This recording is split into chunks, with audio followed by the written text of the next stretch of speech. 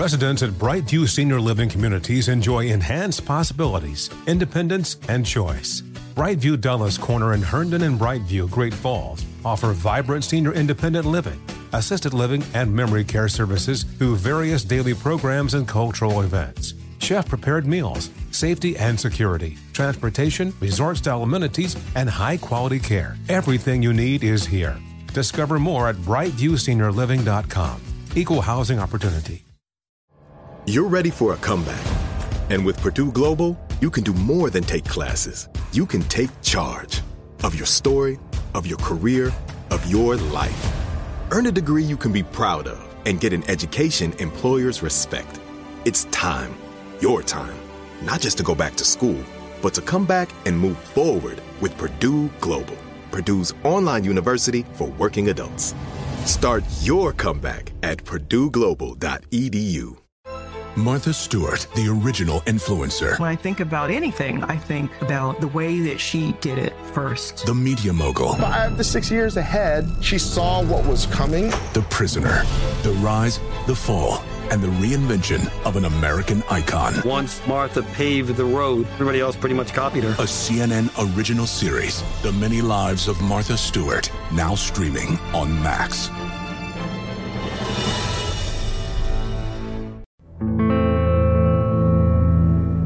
In the early morning hours of October 10th, 1981, a young woman noticed a man checking her out at a bar in Louisville, Kentucky. When she left, he followed her outside, abducted her at gunpoint, and brought her to nearby Iroquois Park, where he beat, robbed, and raped her. The victim described him as a white man driving a green car about 5'11", over 200 pounds, with curly dark brown hair and blue eyes. After a rape kit was performed, she helped create a composite sketch, which was circulated among the local bars. The following day, a man who closely resembled that sketch, Michael VonAllmen, walked into the very same bar from which the victim had been abducted. When Michael left, the bar patrons followed him home, tipped off the police, and his picture was shown to the victim in a photo array. One would think that an uncanny resemblance to the composite sketch and a positive ID from the victim would mean that the authorities got the right guy. But this is wrongful conviction.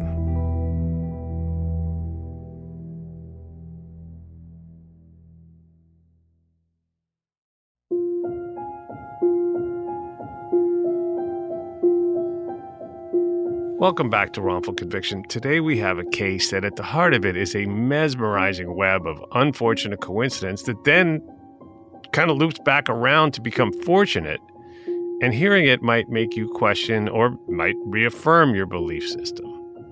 Sometimes our guests are victims of a direct evil actor or systemic injustice, but this time in Louisville, Kentucky, not to say there wasn't plenty of blame to go around, but, well, you'll see what I mean in a bit. And, of course, we're talking about what happened to Michael VonAllmen. So, Mike, welcome to Wrongful Conviction. Thank you for inviting me. And with Mike is Ted Schaus, a Louisville defense attorney, the former director, by the way, of the Kentucky Innocence Project, who Kentucky voters had the opportunity to elect to the bench as a circuit court judge in November 22, but they missed. I'm going to say they blew that opportunity, and I'm going to just say it right now, they would have been lucky to have him. So, Ted, welcome to the show. Thanks for having me. Now, before we talk about this horrible crime and the odd and really unfortunate coincidence that led to your wrongful conviction, Mike, you had served in the military, which just feels to me like it makes it all seem worse somehow. But before we get into any of that, what was your life like growing up? Did you grow up in the city of Louisville? Absolutely, yeah. Louisville, grew up close to Churchill Downs.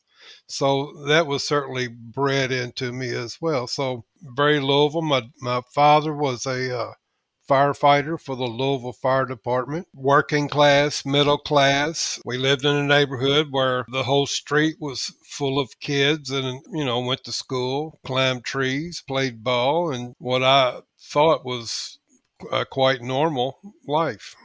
I mean, your story sounds so quintessentially American that I can actually smell apple pie while you're talking. And then, of course, you went into the Navy. And how was that experience? Well, the structure of the military wasn't quite conducive to my personality. So yeah, Okay. I was in rebellion the whole time, and was glad to get out of there. And so you came home, and as I understand it, you celebrated your sort of emancipation, or whatever you want to call it, from the military with um, sort of living it up, right? A lot of girlfriends, and we're smoking weed. No judgment here. I smoked enough of it when I was a kid to sink a ship, and drinking, and et cetera. But you were young, and no judgment here.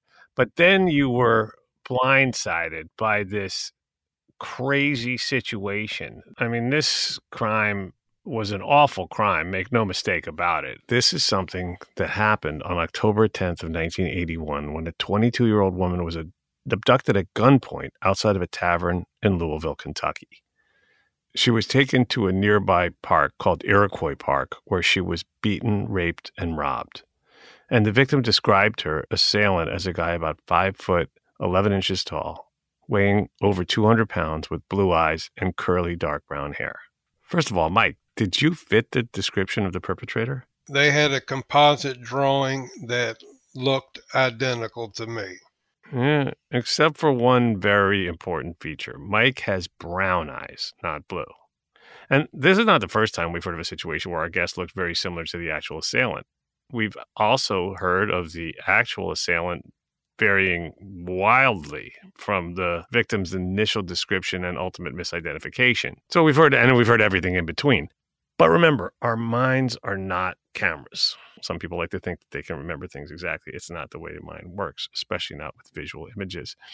And Jennifer Thompson does the best job of anyone I know talking about this. Remember, she was called the perfect witness in a case where she herself was raped.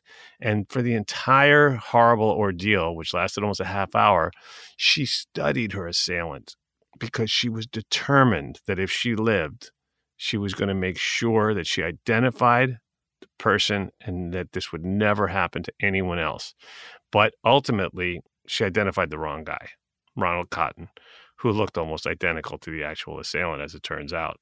DNA ultimately proved Ronald's actual innocence, but that wasn't the case here, and we'll get to that in a bit. However, a rape kit was performed, and then a few hours later, they worked with the victim on the composite sketch. She noticed this guy checking her out the whole night. So she really had a good picture of who this guy was. So she brought together this composite drawing that was almost identical to the guy and, unfortunately, almost identical to me. The police had circulated that picture to all the local bars that Saturday evening. And as it turned out, it was the Sunday evening, the day after they got this composite drawing. I went into the very same bar that it happened, not having a clue. As I'm sitting there ordering a cold beer, they're looking at this composite drawing and saying, wow, crazy SOB done returned to the scene of the crime. That mobilized everybody in that bar, and they followed me home in my blue Volkswagen. But the initial description and composite sketch said that the assailant was driving a green car. So again, we have something here that should have been a big red flag and should have ended this before it began, because not only does Mike have brown eyes, not blue, but he has a blue car, not a green car. But I lived in this apartment complex, and as I pulled in the park, it was right next to my neighbor's green 68 Chevrolet. And they just added the two together, saying, there's the green car, there's the guy. They called the police with an anonymous tip of 2 license plates that it could be. So first of all, what a terrible string of coincidences with you going to this particular bar at exactly the time that they had seen this composite sketch of an assailant that closely resembled you, except for the eye color, of course, but I don't think you can see that in a composite sketch, obviously, right? But what happened was this posse followed you home, and in another crazy twist of fate, you happened to pull in next to your neighbor's green car. Now, there was a partial plate number from the actual assailant's green car. The license plates were close enough, similar enough, that it might have been, well, it clearly was persuasive to a jury, but it really was the composite sketch that did it. As you can see, even today, Michael's got frizzy hair. At the time, he had a full head of curly hair, and so did the actual perpetrator. And it really was the composite sketch that was the driving force behind this conviction. Again, what an awful coincidence. And it's about as remarkable as the coincidental turn of fate that proved your innocence.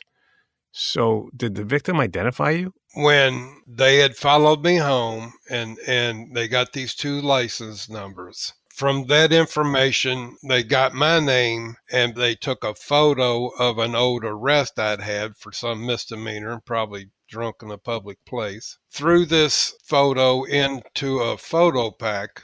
I think there was 5, maybe 6 pictures, but there was only one big curly-headed guy in that photo pack. So the victim was shown the photo pack, and when she got to the big curly-headed guy, she said, well, kind of looks like him, but not for certain. Certainly there wasn't any blue eyes that she could identify and say, yeah, that's him. But about a week and a half later, showed her the very same photo pack, and she made a positive identification. They had 3 felony warrants on me for rape, robbery, and sodomy. Right. And in the lead up to your arrest, since you worked a lot, the police often missed you during the day. Right? They would show up at your house daylight hours, and you started hearing about this from your neighbors. I had come home from work one day, and the owner of that green car, I met him at the mailbox, and he asked me, said, hey, what are the police looking for you for? I said, police? What do you mean? He said, well, they've been by here a couple times this week, knocking on your door.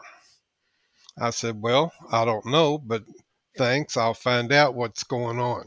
I can't believe that the guy who owned the green car that was mistaken for the assailant's car, that was the guy who told you about the cops coming by. But soon you did find out what was going on, and you learned that these were some really serious charges. So they had the partial plate number, the composite sketch, and the victim's misidentification. Now, from what I understand, you spoke to an attorney and tried to arrange for bond with your parents. As I'm on the phone with my mother, the police officers pulled up in front of my house, told my mother, Mom, I'll talk to you later. I ran outside to try to talk to them and to give me another hour to get this bond situated, and we'd get this straightened out. And they looked at me like, yeah, give you an hour, get in this car. So you were arrested. Did you end up bonding out, or did you end up awaiting trial from jail, as we so often hear? That was another miracle part of my story. One of the people that worked in the bond preparing system knew me, went to high school with me, and knew this was way out of character. So I don't know what maneuvers she had available, but she got this really low $2,000 bond set for me, and it was posted right away. So I was out on bond for about 16 months before I finally went to trial. All right, so you were available to fight the case from the outside. This left you in a better position than most. Ted, did his lawyer take advantage of that? To the extent that there's blame in this case, there's plenty to go around. First of all, the police work. Second of all, the prosecution. But the defense counsel also needs to own some blame here. DNA was not available at the time. But what's important to remember is that this was an old-fashioned case that relied on old-fashioned work ethic. Mike had an alibi. He was at a barbecue, an outdoor party on the night that this occurred. I had 4 witnesses testifying where I was, and I think the owner of the green car testified that I never used his car. Those witnesses should have been adequately prepared to present a cogent defense for Mike, and they weren't. I've tried many, many cases in Kentucky, and simply calling witnesses and putting them on the witness stand, that may seem like an appropriate way. Well, the witnesses were called, But if they're not properly prepared, and if a cogent and complete defense is not prepared before the trial begins, you're not really putting on a defense. You're just throwing witnesses up there at that point. And that's not putting on a defense. Right. Unless there's a solid narrative created between the alibi witnesses and the corroborating physical evidence, a prosecutor can easily shred the credibility of that alibi simply by pointing out that these are Mike's friends or relatives who might be willing to lie. The jury, though, did hear that her assailant's eyes were blue while Mike's were brown, which I think should have meant more to everyone, including the judge, the prosecutor, and I hate to say it, but the victim too. That physical evidence clearly corroborated the alibi, but the misidentification and the composite sketch that looked just like Mike, let's face it, they just outweighed everything. To be fair, in those days, the notion of misidentification was in its infancy. The notion that trauma and stress lead to misidentification was almost unheard of. And so the power of the composite sketch cannot be overstated. At this point, were you confident that people would see the truth? Certainly, I had a blind belief that the American justice system would sort out the truth in this, especially with everyone testifying to where I was, and myself included. Take us to that moment, which must have been the worst moment of your life, when they came in and got it exactly wrong. Total disbelief. My family in behind me, I had a sister who was 8.5 months pregnant in behind me, and she just began.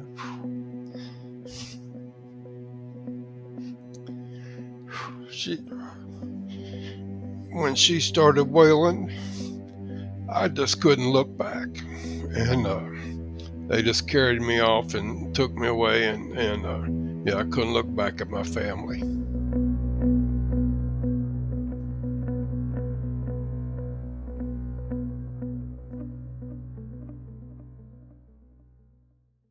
We're going to take a quick break, and we'll be right back. This episode is underwritten by AIG, a leading global insurance company.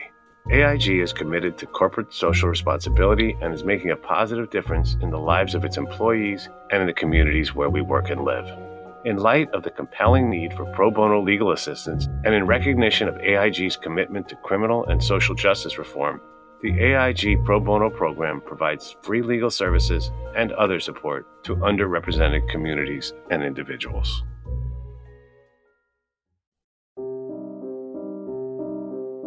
I had been arrested plenty of times, but I never made it outside of the holding cell for the little misdemeanors that I had.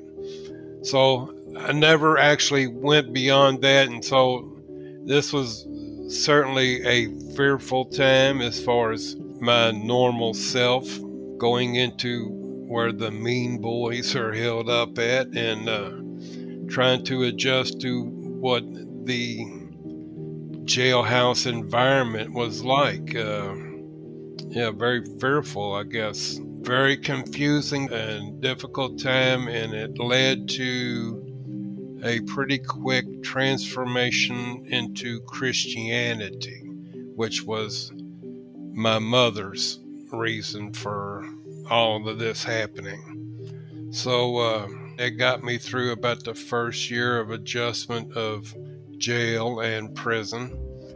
But eventually I got to the point where I didn't believe God was really doing this, and got back to my old character and adjusting to prison life.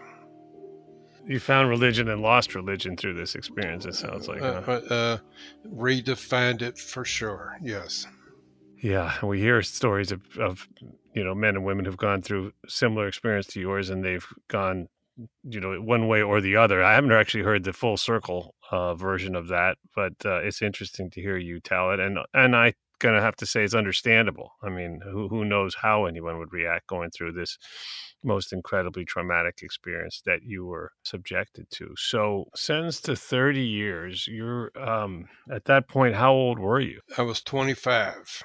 Right. So they're sentencing you to spend more time in prison by a significant margin than you had actually been alive on this planet. Yes. So I get to prison, and of course, right away, I trying to prove my innocence and start demanding some kind of lie detection, whatever method that they could come up with. Of course, my lawyer is doing the direct appeal, and the direct appeal was affirmed fairly quickly.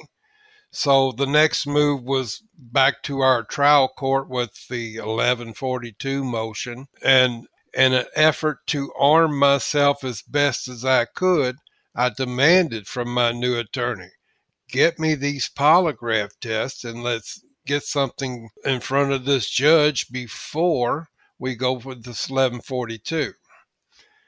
So he finally hires a polygraph operator on his own, a police officer. As I passed this test, it wasn't long afterwards that that same officer was indicted for an arson charge over his restaurant. So that kind of nullified anything this guy had to say about anything. It's like you were on a downward spiral in a sea of legal quicksand driven by a string of unfortunate coincidences. So that blew up that effort and the timing of that appeal.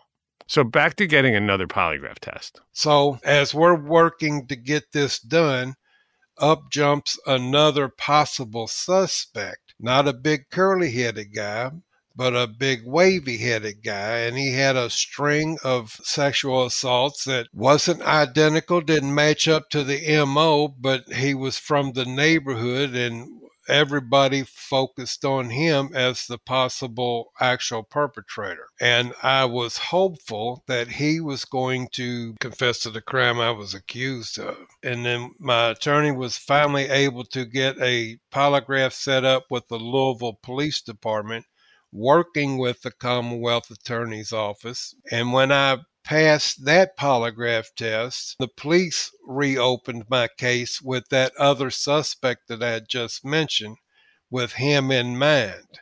But unfortunately, even though this serial rapist did confess to other crimes, he never actually confessed to the crime for which Mike served 11 years. Now, after losing in court twice and this reinvestigation running dry, you pivoted to petitioning the parole board for early consideration. And maybe that reopening of your case and a fresh look had something to do with your being considered for early parole. The consideration of early parole is almost unheard of in Kentucky.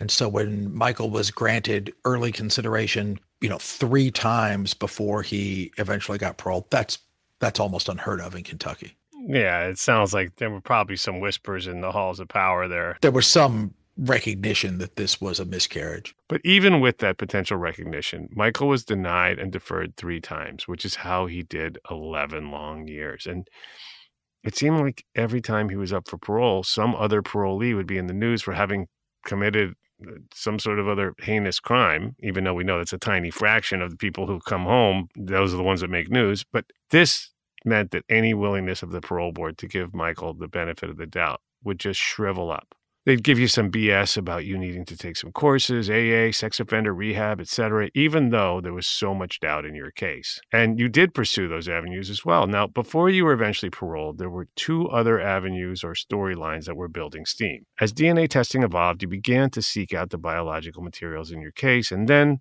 there was a girl from your neighborhood who ended up being instrumental in your freedom. Yeah, and in the neighborhood that I grew up in was a girl that lived down the street. As we got to high school, she just kind of disappeared, and we had heard that she was off with some crazy crowds. So I get convicted, and my mother comes down there to visit me when she is coming down there to visit somebody else in prison as well. But she knows my mother really well, and she says, she looks up and sees her and says, "Wow, what are you doing here?" And my mother says, "Well, I'm seeing Mike. Mike's here for a rape charge. What are you doing here?" She said, "Well, I'm here seeing an old friend." 10 years goes by, and the guy that she had come to visit that time, he's now getting ready to get out on parole. And during this 10 years, I have become really good friends with this guy. He sends a letter out to this girl. He's looking for somebody to hook up with when he gets out. So he writes this letter, and she writes him back. So, though, yeah, you can call me when you get out. And oh, by the way, any chance you know a guy named Mike VonAllmen? I believe my ex is the one committed his crime. Well, like I say, we had been good friends. This guy had been listening to me whine about my innocence for 10 years now. When he got this letter, it all made sense to him, and he brought it straight to me and said, here, read this. And as I'm reading it and I get to that point, Mike VonAllmen, I says, what the guy look like? And the guy says, big curly-headed guy. And then I go to reading back. I said, well, where's he at? He says, he's dead, killed in a car wreck. So your big break still came with a big uphill battle. There you were. You must have felt like you'd been hit by lightning, but this evidence still needed to be developed. So for now, your best bet was still the parole board. And you had been taking classes, building up a positive appearance on paper for these people who usually demand an admission of guilt, which you were not fitting to give them. And finally, the day came in 1994. That last parole hearing, I mean, it's etched in my memory forever. I wasn't going to go up there and talk to them any kind of way about guilt or innocence. I just wanted to focus on what I had done in those 11 years, the sex offense class and all that kind of stuff. I completed my AA degree. I went in with my little spiel, and they said, oh, that's pretty good, pretty impressive. But let's hear about the story again. We want to hear it one more time. Are you guilty? And I just shrunk. I felt it was going to be the end of it. I thought I was going to get a serve out on my sentence from there. But I just shrunk and said, no, man, I never saw that girl before in my life. I don't know her. And they said, okay, step out. And I come back in, and they said, we're going to give you the benefit of the doubt. Do not come back in front of us. We won't be as nice the next time. Here's your shot, buddy. I've been a criminal defense attorney for 23 years. I was the directing attorney of the Kentucky Innocence Project for 2 of those years. What you just heard is one of the gutsiest moves I've ever heard a criminal defendant make. Mike stuck to his guns. He stuck to the truth. He told those people the truth. He took an incredible risk. Might have been easier to say what they wanted to hear and increase his chances of being released from prison, but he stuck to his truth. He stuck to the truth. That is an incredibly gutsy move. It is. It really is. And Michael can count himself among some rarefied company that we've had on the show. Courageous men and women who have done a similar thing when they could have done, and he could have done the practical thing, it would seem like it anyway, and maybe seen a clear path to freedom, but he didn't, and still was rewarded. So now he's been paroled, right? But his name was not cleared yet. Mike's case was hanging in this weird limbo at this time. Of course, he was released for prison, and at that point, everyone said, oh, well, no harm, no foul. This was, of course, after Mike had spent 11 years in prison for a crime he didn't commit. Yeah, so this still needed to be made right. So you had already pursued DNA testing and were told that the evidence didn't exist, but who knows? They may have just been stonewalling you, as we've seen time and again on this program, where the evidence does exist, but they just refuse to hand it over. I made every move I could possibly make trying to find this biological evidence. About a year later or so, I just gave up on trying to prove my innocence. I was out. Get busy living. Don't worry about the innocence. This freedom thing is pretty damn nice. So just do whatever you got to do to stay with that. And I did. I was still Mike VonAllmen, the very same guy that they locked up. I mean, that's an absolutely remarkable way to make peace with a terrible injustice. But that's not the end of the story. How did Ted end up getting involved? Finally, 16 years goes by. I make the coffee, flop the newspaper down on the kitchen table, and there right on the front page was Ted and this grant money to investigate wrongful convictions. And I read that's still emotional too. I read that story, And the very first day, I was so full of emotion, I couldn't call. But the second day, I mustered up enough fortitude that I called down to Ted's office and I said, hey, that happened to me in the 80s. And he said, well, you're the person we're looking for. And I said, well, yeah, my name's Mike VonAllmen. Let's get going. I remember that phone call vividly. I had just been hired as the directing attorney of the Innocence Project to oversee this grant from the United States Department of Justice to do research on a narrow group of sex offenses. And the thinking of the grant was that DNA would be how we would solve these cases. As part of that effort, I did a sort of a public relations outreach. There were articles in the newspaper. I went on the radio. I went on TV trying to reach people. And I remember Mike's phone call very well. And retired Louisville Police Lieutenant Gary Simpkins, who was my investigator at the time, I sent him out to talk to Mike. And Gary was, and still is, a cop's cop. He is a Vietnam veteran, a veteran of, I believe, 25 years on the Louisville Police Department, and did everything you can do in those 25 years, from patrol officer to homicide detective.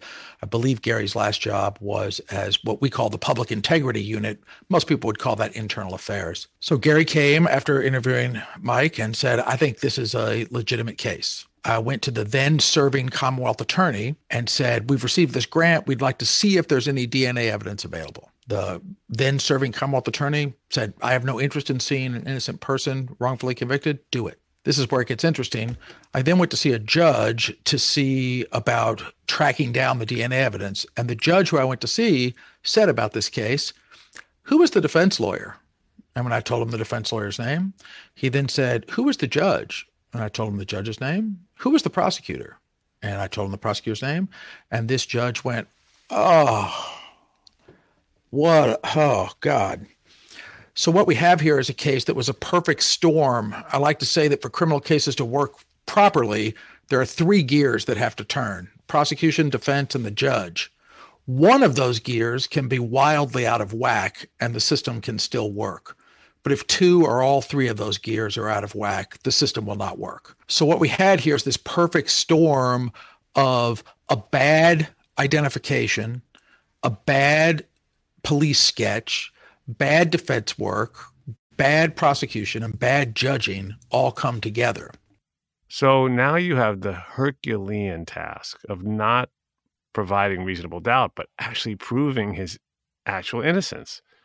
The power dynamic is completely flipped in post-conviction. And you've requested every document under the sun, as well as physical evidence. And it turned out in this case that they were not stonewalling Mike after all, but rather that the biological evidence had been destroyed. There was no DNA evidence in this case, so we had to do it the old-fashioned way and persuade the court that an injustice had occurred here without the benefit of DNA evidence. And that brings us back to this woman from Mike's neighborhood who had recognized Mike's mother in the visiting room at prison and had been visiting a friend of Mike's on the inside. This woman had previously been married to this man that she believed had committed the crime for which Mike served 11 years. Now she was available to be interviewed by your investigator, Gary Simpkins, even though her ex-husband was not available as he had died in a car crash back in 1983. He wasn't just killed in a car crash. He was killed while participating in a high-speed chase, driving the green car with the partial license plate that was given to the police about Mike's case. The Louisville and Shively police departments were chasing him, and we were able to find the police reports from the car crash. So because of the circumstances of the wreck, the police took a ton of photos of that wreck. The car matched the descriptions, the license plate, his physical description, and the fact that he had committed a signature sexual assault, taking the victim of this other case to the same location in Iroquois Park, saying the same things to the victim in that case, and doing the same things in that case. I mean, the signature was identical in that offense as the one that Mike was wrongfully convicted of. Wait, so what color were this guy's eyes? Blue. Blue, yeah. Yes. That girl that grew up down the street from me, it was his death that freed her and allowed her to go see this other guy and make for this chance meeting at the prison with my mother. Had he still been alive, yeah, that chance meeting never would have occurred and we'd still been looking for him.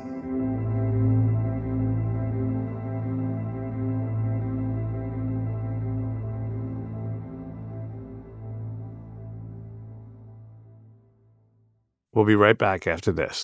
Residents at Brightview Senior Living Communities enjoy enhanced possibilities, independence, and choice. Brightview Dulles Corner in Herndon and Brightview, Great Falls, offer vibrant senior independent living, assisted living, and memory care services through various daily programs and cultural events. Chef-prepared meals, safety and security, transportation, resort-style amenities, and high-quality care. Everything you need is here. Discover more at brightviewseniorliving.com. Equal housing opportunity. Zigazoo has made me zigzag. What I mean by that is I swore I would never let my kids on social media, but now I'm setting them loose on Zigazoo. Before I found Zigazoo, I believed all social media was inappropriate for kids. But I feel great about my kids being on Zigazoo. Videos are moderated by actual people before being added to the feed. Zigazoo is a space for kids to post videos they've created and to share them with other kids just like them. And since there are no comments or messaging, you don't have to worry about mean comments on your kids' videos. And you need parental consent before joining Zigazoo. Bottom line, it's a space that prioritizes data safety for kids. Oh, but don't take my word for it. Zigazoo is KidSafe COPPA certified. So weigh everything Zigazoo has to offer. Maybe you'll zigzag too. Zigazoo, a social network for kids. Download the Zigazoo app today.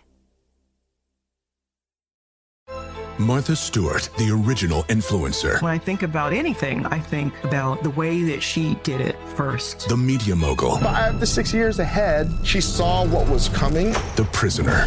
The rise, the fall, and the reinvention of an American icon. Once Martha paved the road, everybody else pretty much copied her. A CNN original series, The Many Lives of Martha Stewart, now streaming on Max.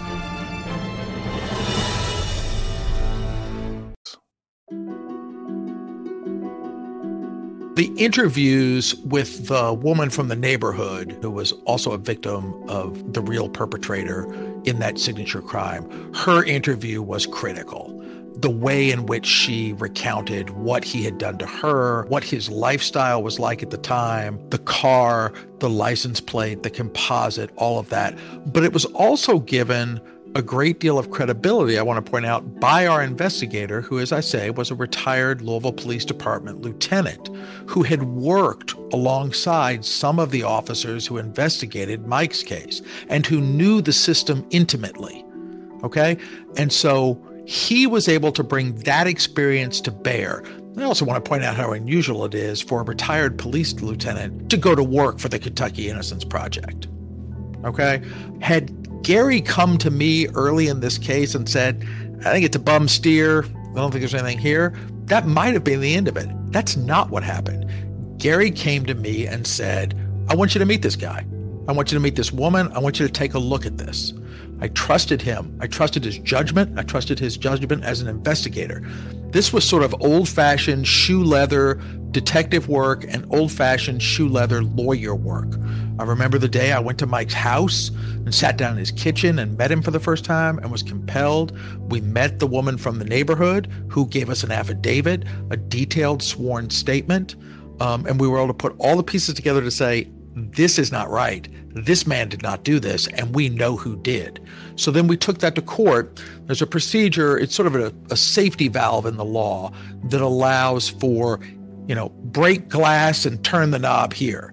And so that's how we went to court. The court vacated his sentence, and then the prosecutors chose not to pursue the prosecution any further. And the man's name was Ronald Tackett. Not only had he victimized these young women in 1978 and 1981 in very much the same way, but also his own wife. And who knows how many other women that just never spoke up. But luckily, for so many others, he met his demise in 1983 before wreaking any more havoc while Michael rotted in prison for 11 years. 11 long years. And then serving how many years on parole after? Served 16 years on parole. Probably about 1 year's worth of investigating by Ted and Gary. I met them at about 15 years on parole, and 16 years I was exonerated. July 15th was the final day. So what was that like? Can you take us there?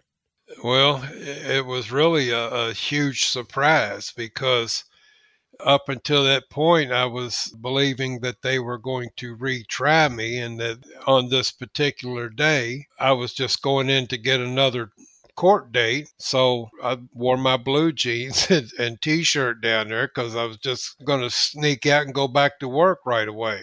So Ted starts shuffling around, and he whispered, "I think it's over," or something. Really, Ted, I got to say that's a blank moment right in there. Just to hear that it's going to be dismissed and over. It was just unbelievable moment that I've been asked what it felt like, and I couldn't describe it. The only way I could, I'm going to show it to you now. This is the only way I can describe it, if y'all can see that. And for our listening audience, since we record on a platform that's kind of like Zoom, I can see Mike as we record this, and he's showing us a photo on the wall right behind him.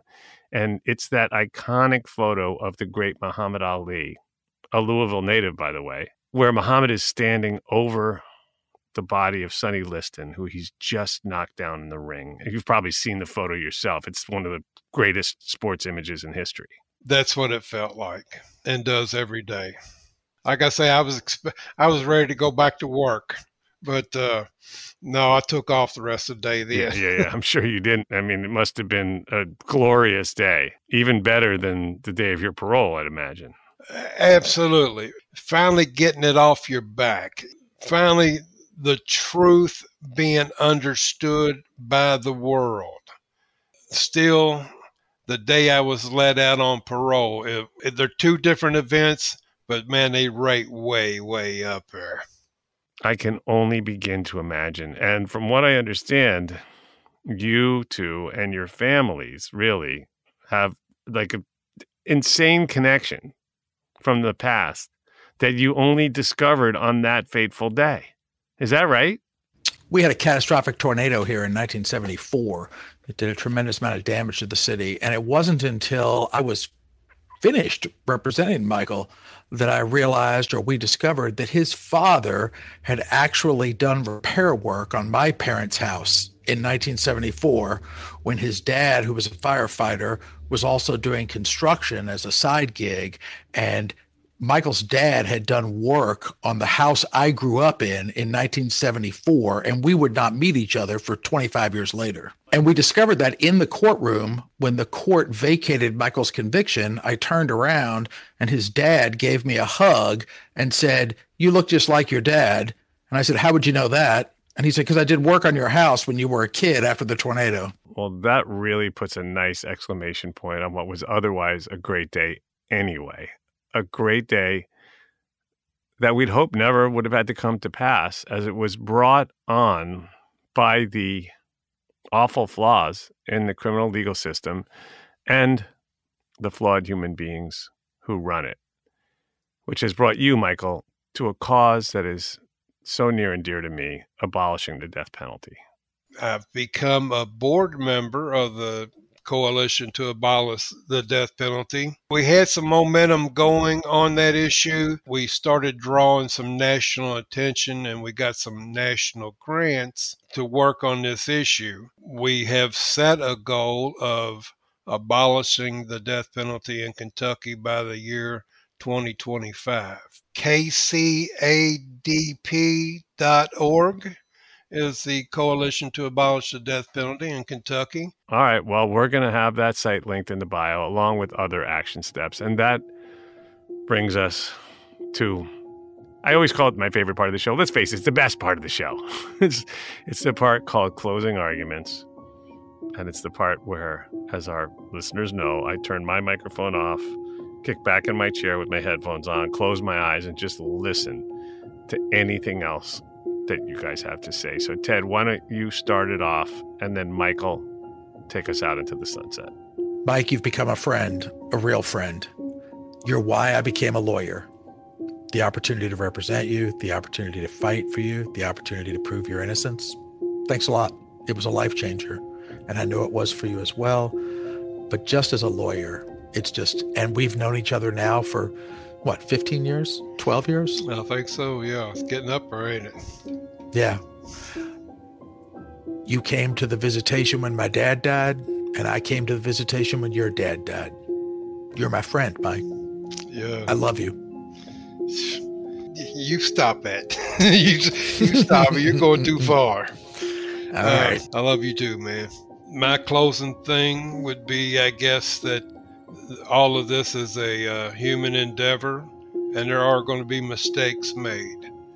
Allow for mistakes to be corrected. Work some kind of way into the system that mistakes can be corrected, and as Jesus may say, cast the first stone. If you're flawless and you think everything else is flawless, cast the first stone.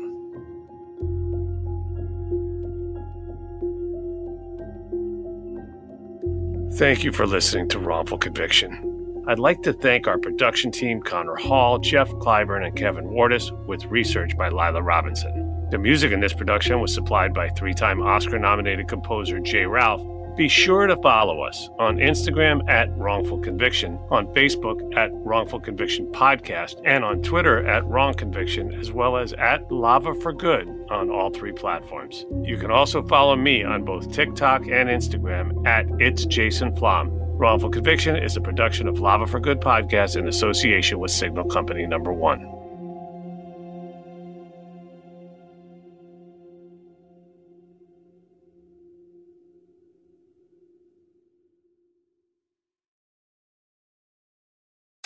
Zigazoo has made me zigzag.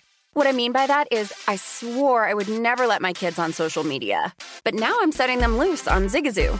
Zigazoo is a space for kids to post videos they've created and to share them with other kids just like them. Videos that are moderated by actual people. And since there are no comments or messaging, you don't have to worry about social trolling. Zigazoo, the world's largest social network for kids. Download the Zigazoo app today. Residents at Brightview Senior Living Communities enjoy enhanced possibilities, independence, and choice. Brightview Dulles Corner in Herndon and Brightview, Great Falls, offer vibrant senior independent living, assisted living, and memory care services through various daily programs and cultural events. Chef-prepared meals, safety and security, transportation, resort-style amenities, and high-quality care. Everything you need is here. Discover more at brightviewseniorliving.com. Equal housing opportunity.